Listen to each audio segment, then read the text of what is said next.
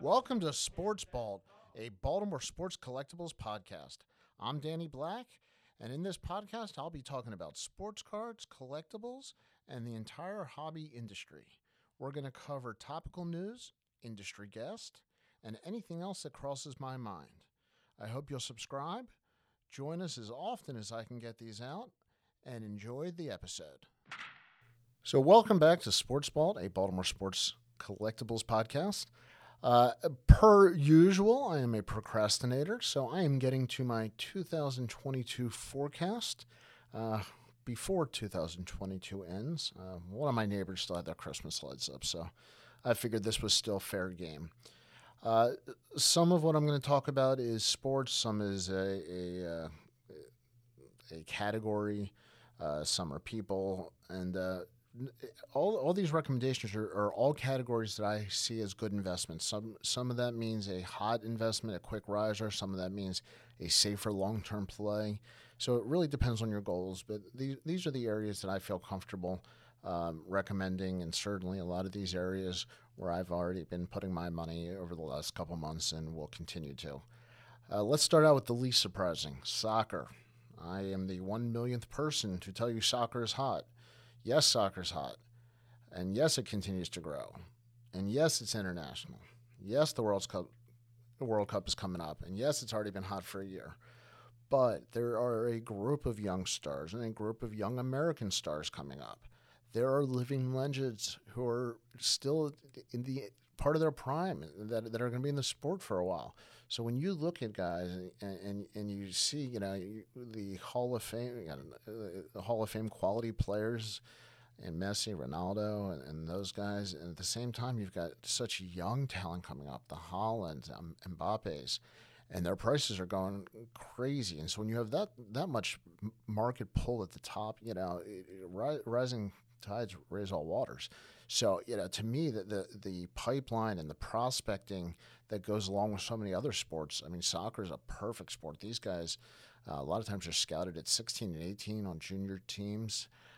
They are bought, they are transferred, so you get a sense of what some other teams might think of them. So to me, that this is not breaking news, but I am a big fan of soccer moving forward. Tennis, I think it's underrated. I do not think it's nearly the size of growth that soccer is going to see. But what Serena Williams has done both on and off the court has really changed people's view of tennis. The men's side, listen, it's Federer, Nadal, Djokovic, and then what? So those guys have been around forever. There's some value in their early stuff. And I actually think their stuff will go up slightly, although Djokovic is, not the most popular guy, certainly in Australia. But tennis is another international sport, so you're going to have other countries with their players, and as they're successful. Naomi Osaka's stuff was very hot earlier this year. And then Serena sets a record, with two of her cards selling just under and just over $100,000 for each card. That shows there's value in this sport. And then to follow that up, hockey. It's interesting. Upper Deck was the only license holder not to lose their license to Fanatics. And that means one of two things. One, hockey is not big enough or not profitable enough for Fanatics. But there is a strong niche market, and you don't have to have the most volume to be profitable. You have a very strong base in Canada. You have a growing loyal base, specifically in the last 2 decades in the United States. And now you have the intersection of vintage memorabilia being huge, and that plays right into hockey. Hockey is made for vintage memorabilia. Everything from the sweaters and the sticks to the pucks, the skates, eventually the goalie mask. There's just so many things. So not just hockey, but vintage hockey memorabilia, and that'll cross over with some of my other stuff coming up. Just like soccer, not breaking news, but don't sleep on something. Just because you've heard about it for a while does not mean it's a bad idea. Tickets, and specifically graded tickets, could be the number one growth category for the year in tangible sports assets. The pop reports are extremely low, and there's so many different games that are important to so many different people. Your market is almost indefinite. Personally, I'm looking for an Oriole ticket from August 24th, 1983, if anybody has it.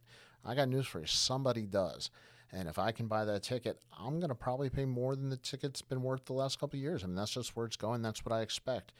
And then you get into, Hall of Fame games and famous games and rookie games and debut games and, record breaking games. The list goes on and on. PSA is grading. You've got your pop reports. So everything's in place for that to explode. And I think specifically the graded ticket market, I think you're going to see some of the other grading companies get much more involved. We talked about it with the hockey, but in general, I think memorabilia is a huge area that people are gravitating to, especially with high-end investments.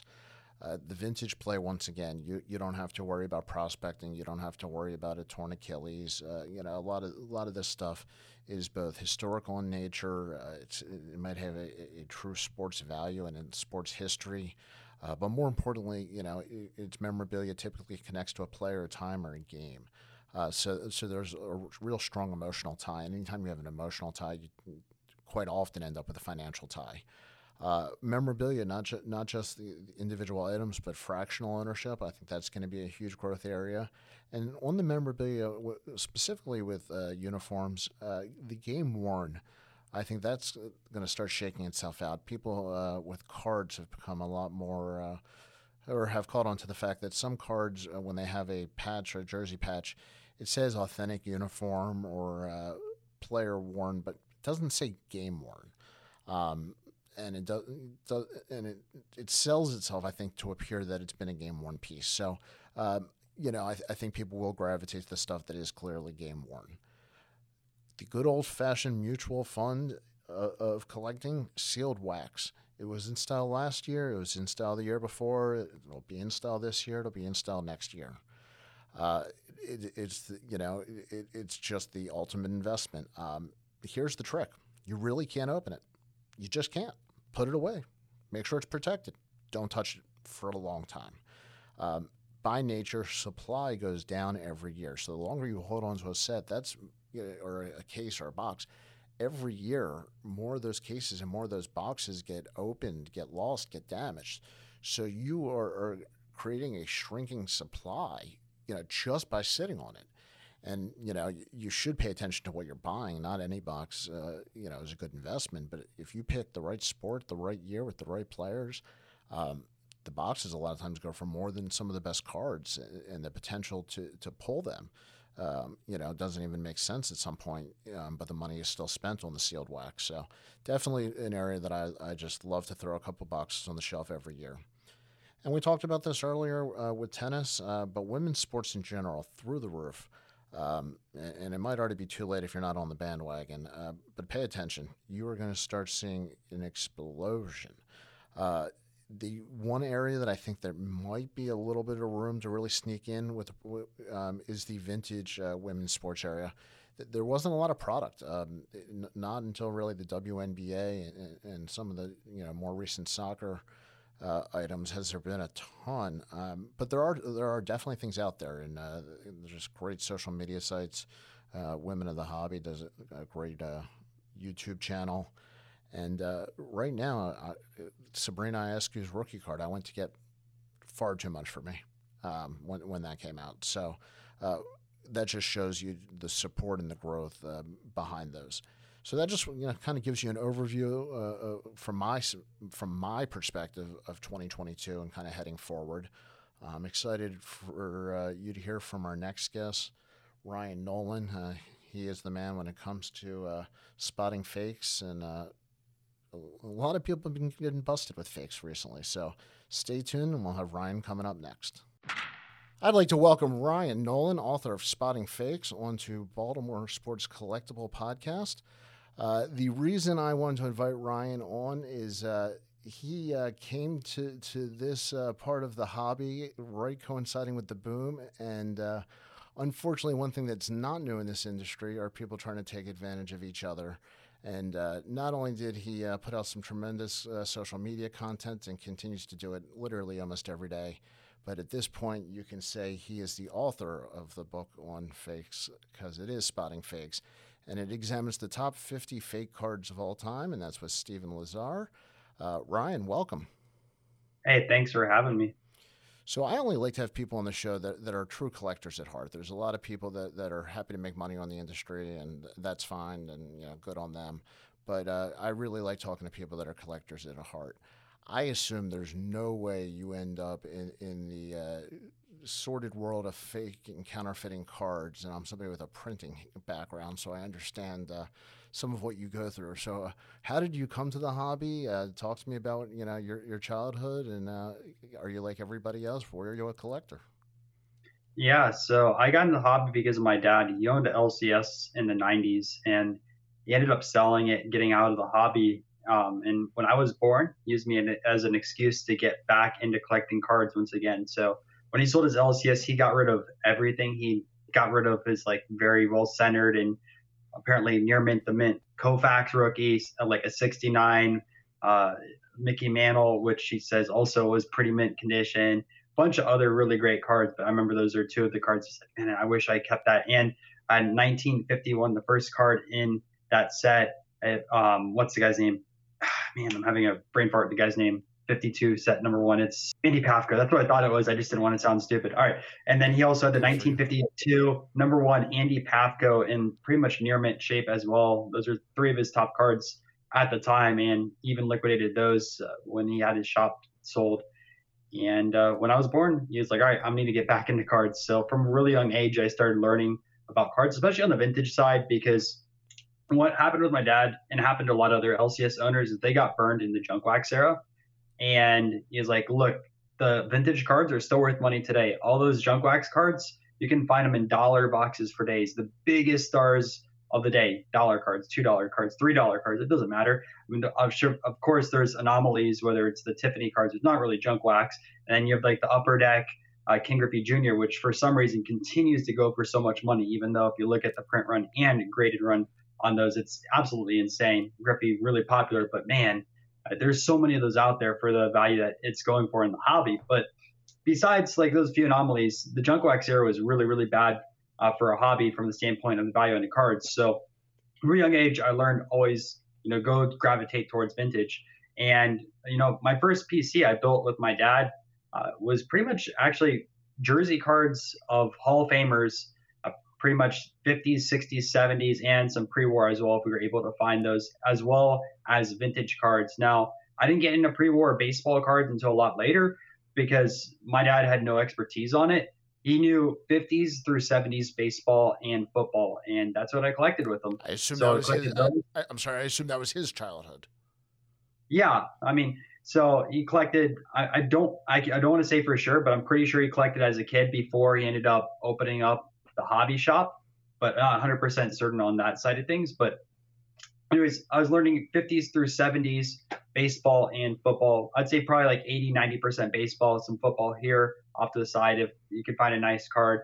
And always learn condition wise, focus on that side of things. So we always try to buy cards that were pretty much near mint condition, maybe X if it's depending on the player, depending on the year, but always something that has some really, really good eye appeal. And I learned early on by going to different card shows. And the card shows I went to when I was a kid were nothing like they are today. You see all the flashy card shows, you see all the cameras, the expensive cards. I went to flea markets and mall card shows. The mall dealers, they're there just having fun, hanging out. And then the flea markets where people just have the bargain bins after bargain bins. It wasn't expensive showcases. Sure, there's people there with showcases and a few graded cards here or there. But man, it was just going through those boxes, finding those stars. And back when I went to card shows, I never used the eBay comps. I always looked at the Beckett magazine and would research before going to the show what cards were on the rise. And like, okay, I know these cards are the ones to go to. I went through the bargain bins and would find those cards and pull them off to the side. And I didn't sell anything. I just had a huge collection of those type of players where I'm like, yes, this is undervalued on that side of things. And before I even got into Beckett, what I did while my dad was actually looking for cards, I always just cut really, really cool cards or serial numbered cards from the 10-cent box. So go through the 10-cent box. I had no idea who these people were. I'd find a gold card for like a top or a refractor, and I just put it in my pile. And the different dealers were just like, who cares? It's a little kid at that time. And yeah, so I continued to do that for a while. I collected through high school and college, but I never really built out any card content I watched a lot of card YouTube channels like Cards Infinity back in the day when I went from school, middle school. I'd go home, I'd watch box breaks and like cases. I thought it was the coolest thing, but I was like, oh man, I'm not going to spend $500 or $1,000 on a box. It's way too expensive for me. But being able to see other people open it up, and it's funny, like now in the hobby, I don't watch any box breaks or anything like that. There's no way I can afford these boxes, and also I'm more of a singles guy. But back then, I used to watch that all the time going home from school.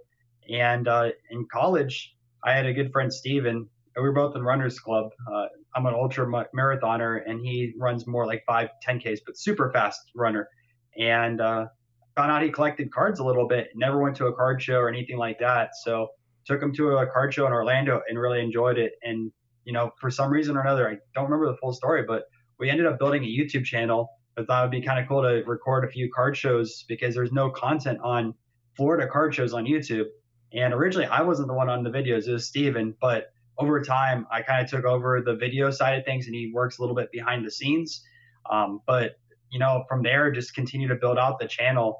I really wish I started the channel a lot earlier, just because obviously all those years of collecting, I could have built out so much more content. But at the same time, I'm kind of glad because I waited till I was a little bit more mature and was able to actually make good content on that side of things. But it's always a learning curve. I mean, look at the videos I produced a year and a half ago compared to today, night and day difference. So who knows if I started earlier. Well, I love the fact that you're passionate, and I love that your dad had an LCS. It sounds like exactly at the same time I was a dealer at card shows. I had at one point, I think, 35 Upper Deck Griffies in my case. Back when you can get them like dollar bills everywhere, and it was tremendous. You're right. It was Beckett Magazine every month. It was the up arrow and down arrow. That was the big. That was the big data. Yep, and the hot list. So always studied those. And I also, the funny thing is too, I always used to go through Beckett and find discrepancies. So sometimes they were really bad at updating prices on someone that performed really well throughout the season, or like a hot prospect. Sometimes they forget about a card that they have. So I'd go through there and then use those comps and get cheaper cards if I was going after the newer guys on that side of things. It was fun because it's like, yes, card for $1, and it's really should be like a $5 or $10 card. It was the original data analytics, I guess. It was. Who did you did you ever PC a certain player or team? Who was your team growing up? Yeah, so I'm a Rays fan, but I'm more of a player centric person. So at least on the modern side of things, besides my vintage PC and the jersey card PC I was going for, my first two PCs were Clayton Kershaw and Giancarlo/Mike Stanton. And Stanton, I'm from Florida. Obviously, I'm a Rays fan, not Marlins fan, but always saw his highlights where he just hit these laser home runs. And I bought a lot of his cards early on in 2010, 2011, 2012. And, all the way through his monster season before the cards back then spiked. And man, I really wish the hobby spiked when that happened, because could you imagine how expensive some of those cards would have went if he had a 59 home run year and then all the rumors that he was going to go for the Yankees? I mean, sadly, I also think of Jose Fernandez. I mean, they had so much talent coming up at once out of that system. It's crazy. Yeah, and they had Yelich as well. Then they also had JT Realmuto. Who else was on that team that they traded away? Or they had a lot of talent. Well, I know there were some minor figures. They were the classic build it up, win it all, break it apart, rinse, repeat. Marlins history, man. But so I lucked out with Clayton Kershaw performing extremely well, and Stanton, besides his injuries, if you look at his stats, he did fairly well so far for his career, and he still has quite a while on that Yankee contract. I think maybe at least 4 or 5 years. So he has some time. I still think he'll end up hitting 500 home runs, but before his injuries those last 2 years, people thought he was going to hit 600 plus home runs for the longest amount of time. It's the data behind things. You can start looking at players and analyzing, should I buy this card or should I buy this card? And unfortunately, how the hobby has gone the last few years, the realm of prospecting has gotten so far out of whack where prospect cards now go for more than Inner Circle Hall of Famers. And it really kind of stopped me from purchasing a lot of prospects that I think have potential, just because of how expensive it is. And you're like, man, this guy has to perform better than these other legendary players. Is he going to stand the test of time? Because most prospects don't pan out. And even those who pan out, how many are actually going to make the Hall of Fame? It's very, very slim. And the hobby right now is in a state where everyone thinks every single prospect is going to be the next Mike Trout or even Mookie Betts, which is funny because a lot of these prospect cards are more expensive than Mookie Betts rookie cards. You were trained properly by a vintage lover. People who grew up and love vintage just think about the hobby differently. So typically, I love vintage much more passionately. I find that in the buy and sell profit game, I find myself more modern. I do find myself PCing more vintage and more long term investing in vintage. I don't know if you feel the same way. No, I mean, you flip modern cards and then put it into vintage. But I mean, sometimes you can flip vintage cards if it doesn't fit in your PC, or you already have an example which you have as a higher grade. Like, let's say you have a 7 as a Mike Schmidt rookie, and then you find a 3 in a deal. Do you really need that 3? Unless you want to have multiple copies, then you can move the 3 and put it into something else. Well, it's one of the things that I think with all the grading companies, hopefully they all go to registries. I think it's one of the things that drives a lot of the vintage market are those registries. Real quick, I loved your book. Part of it scared the bejesus out of me because I own some of the cards. So I'm not going to lie. I'm reading along. I'm just, God, this is interesting. Makes sense. Yeah, I don't know if I'll have that one. Yeah, don't really love that guy. Wait a second, hon. Grabbing the box up there. I need to check a font on something. So I bookmark a couple of these, and I want to tell you how much. I want to find out how much trouble I might be in. The first one, Sure. And I actually got this card. So that card is highly fake. There's more. So when like eBay announced their whole authentication thing this week, I was pretty happy because I mean that card won't fit in that 750 threshold, but when they lower it down, eventually it will. But that card is so fake, man. Like every time I've seen that card at a card show, it's been fake. So here's the interesting story, and this is why I'm sure everybody argues with you, but mine is real. So here's why. First of all, I got it from his son. Second Really? of all, it matches your picture. Third Perfect. of all, PSA rejected it PSA rejected it. as fake. Hmm. So this is. I mean, this book is real world. Like this is real world. But for those of you listening and think these are hypotheticals and it's only the Dallas Card Show and 2 guys who get arrested. So much more. It is so much more. So I am actually going to resubmit this Unitas because I matched up the one in the 19, and I am absolutely. You do a fantastic job. First of all, I have a printing background. How the heck did you get the details of the book to match what you were trying to express to the reader when everything's about the quality of the printing? What do you mean by that? Like how do you get your book to show what you wanted to show as a physical book when you're talking about the images? Yeah. I got it through Amazon. So Amazon was able to print it out in color. I mean, I don't make a lot off of it because I spent more to get it colored rather than a black and white book. But, I think it's worth it. Yeah, I mean, the details were incredible. I was actually wondering, you're talking about details of something else that's printed, and you're trying to replicate that in a page and show those same details. I'm not gonna lie, I was a little bit worried if those pictures weren't gonna come out right or not, but they came out perfect. Okay, so here's another card. Jordan rookie The Jordan sticker. My client, I picked this up from last week. It's in my submission box that is going to mail out this week. What do I have to be worried about? With those, usually it's darker skin tones or darker colors on it and not a sticker. I mean, it's as sad but funny as it is, the fakes aren't actually stickers where the real card is a sticker, and you can really tell if you put one of the legitimate stickers next to it versus a fake. I mean, you can tell right away just looking at the printing quality and the colors. Because I Like assume, with a lot of I'm sorry.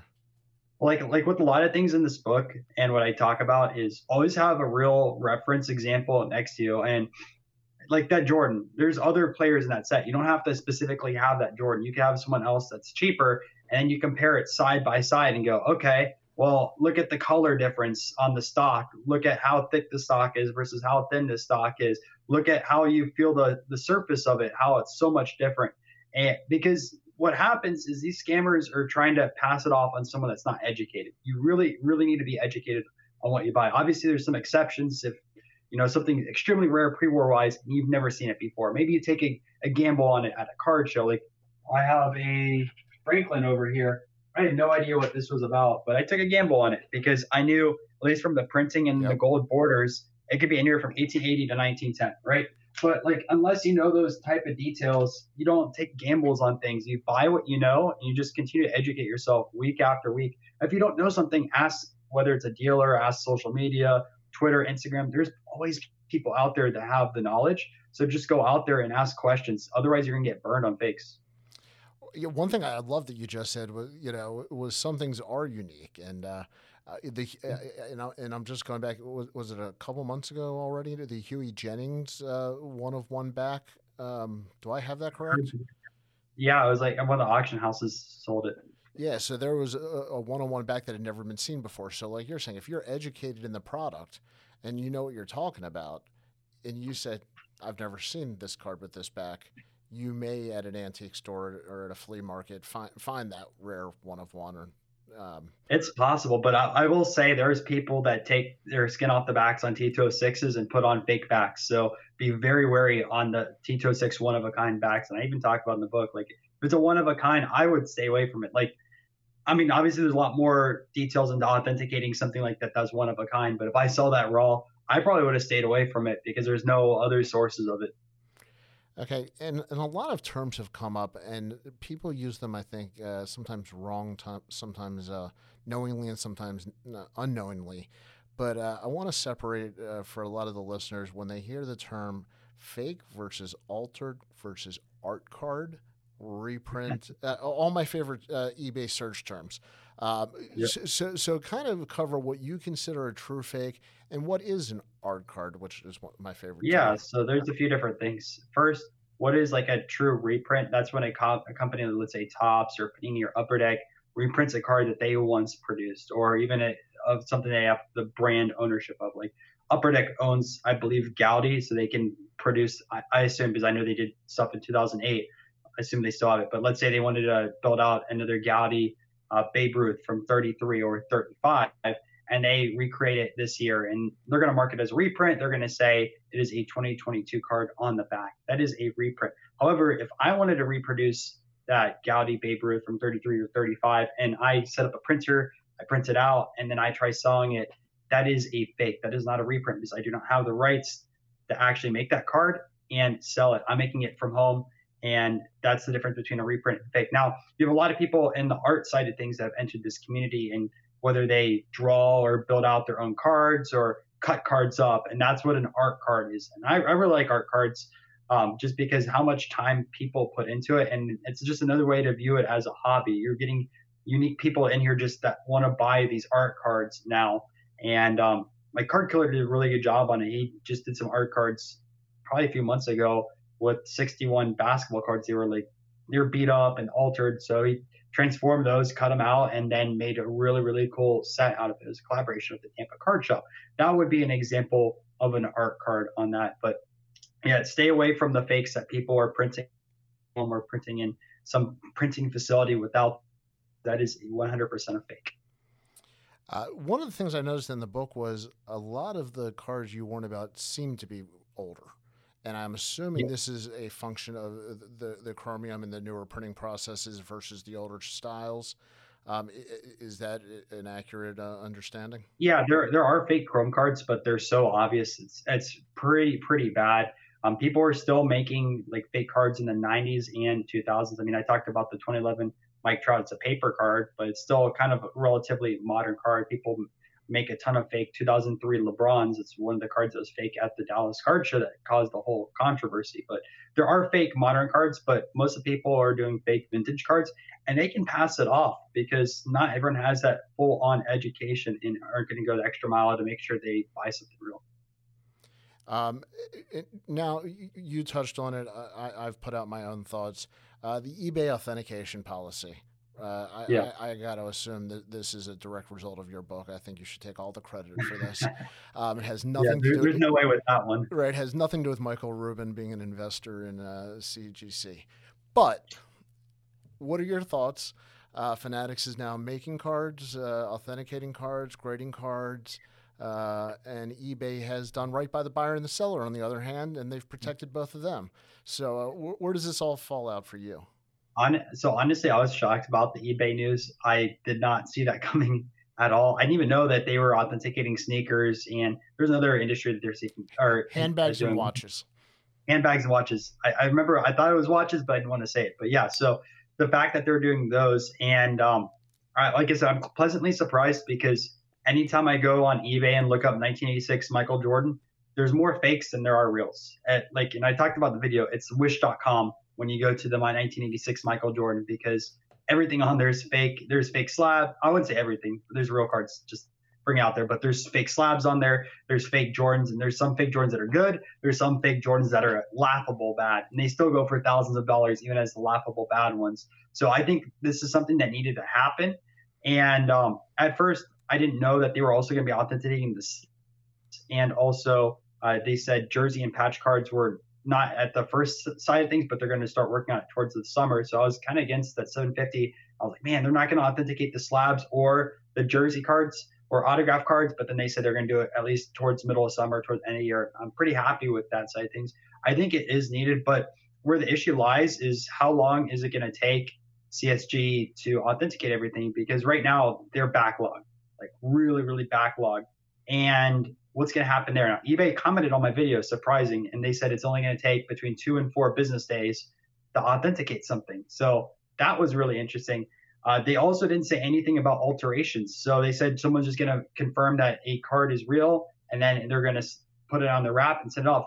But that brings a whole nother side of things because altered cards, should eBay alert people if a card has been altered or not, whether it's colored or trimmed? Should that buyer know? Because someone might think eBay authenticated something for them and there's no alterations. However, when you grade that card, a grading company will deem it as an altered product. And there's a big area there because, you can turn a card that looks like a PSA 4 or PSA 5 into a 7 or 8 if you trim off a corner. There's people that did it all the time in the past, and we're not taking a look at it. It's a big red flag for me. Yeah, and if you're younger out there, Google the Wayne Gretzky Honus Wagner card for one of the greatest stories in the hobby history that went on for decades. My feeling on eBay, and not that you care, but my feeling is it's great, for sellers and buyers that use it as a platform, especially for income. It's just, it's a form of insurance. I do not believe it's going to remain a free service. No, they said limited time, and they already charge it with sneakers. But where I look at it is it's 12.5% fee right now, plus like an extra 5% if you're not in good standing. So we're going to talk over 20% fees now on cards. That's crazy, especially when there's other platforms like MySlabs. It's 1%. So I do a FM radio show once a week, and last night I literally started naming all the other sites that I would start listing on. And MySlabs for graded cards, I'm in love with. They're great. Yeah, and I think I'm going to start switching over. This might be the camel or the straw that broke the camel for me. So, in general, you are quickly becoming one of the most quality content creators out there. I believe content creators come from two different directions. One of them is creator. One of them is content. You have fantastic content, and that actually helps people. I don't care what you ate for lunch, and I appreciate you not sharing those pictures all the time. And I appreciate that you're. Well, I do post those pictures though on all the vlogs. It's funny. I didn't want to actually call you out on it, but you're really good on most of your social. And this is just, listen, people, if you buy cards, I don't care if you go to one show a year. I don't care if you have a local card shop that you stop into a couple of times. First of all, the book is it's easy reading, guys, and it's about stuff we love. I mean, this is not trying to pick up War and Peace and we throw a baseball card on the cover. This is fun. I mean, this was good reading. Like I said, I'm literally pulling out boxes of cards and trying to match stuff up. One of the other things is the Bill Russell rookie. I think is at auction right now, sitting around $300,000, and that's one of the most faked cards of all time. So it is. Yeah. But those fakes are so obvious on those right now. Yeah, no, I don't think that one would have gotten through PSA, but I just think it's both timely, it's informative. I was I think one of the first people to buy off of Amazon. I didn't get an autographed copy, so I'll hit you up for that at the National or whenever we cross paths. And whenever Maryland has a decent sized card show, because I need to hit up all 50 states. I need to go to Maryland for one. Well, let me tell you something. If you want to come in, I think they're going to be re-releasing that Baltimore News Babe Ruth rookie as part of a whole new display coming up. So really, that'd be cool. I know you guys need world, yeah. You need a show though up there, man. Like We I ha- know we a few people from Maryland, and they're like, man, there's no shows in the state. we Like, man, we how can you guys have no shows up there? we got the national twice, and literally that was it. It was like all or nothing. I did mall shows in the '90s, and I don't think there's been anything else since. So I Man, appreciate that. you guys need to like just all collaborate and build out a show there. Oh, I'd love to fly out there for like the first big Maryland show and have fun, record a vlog, and try some food. Oh, I think I'm gonna put together a show now. Well, Oh, Ryan Nolan, thank you for joining us. You can be found everywhere. Your breakout cards at breakout cards underscore on Twitter, breakout cards on IG and YouTube, and you also have the Moneyball cards, which is much more data focused. And you come from a data background, so people can trust what you're talking about, not just on fakes, but on the data side of it. You're not coming to this Johnny come lately on the analytics side of it. try to educate people as much as possible. Full time data analyst, so I apply that to baseball and other sports. I just actually bought a soccer analytics book, and I'm reading through that now this weekend when I'm flying to LA and back. Two I flights same day from Florida to LA, and then LA back, 24 hours of travel. So ton of reading time. I'm gonna try to figure out how I can watch the game while I do all the recording tonight. With well, thank you so much for being on. Seriously, it's a pleasure. I'm glad we finally got our schedules to connect and we could do this. An absolute Absolutely. pleasure to have you, and thanks again for joining us. And no problem. Thanks for having me on. I appreciate it, Ryan Nolan, and we will be back to wrap this up.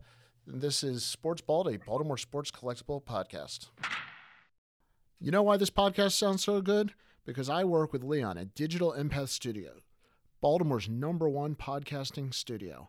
For all your podcasting needs, contact Leon. He will help you get your podcast, your recording, your music career off the ground and in the right direction. He does an incredible job for me and for my podcast, and I know he will for you as well. That's digitalempathstudios.com. Thank you for listening to Sports Balt, a Baltimore sports collectibles podcast.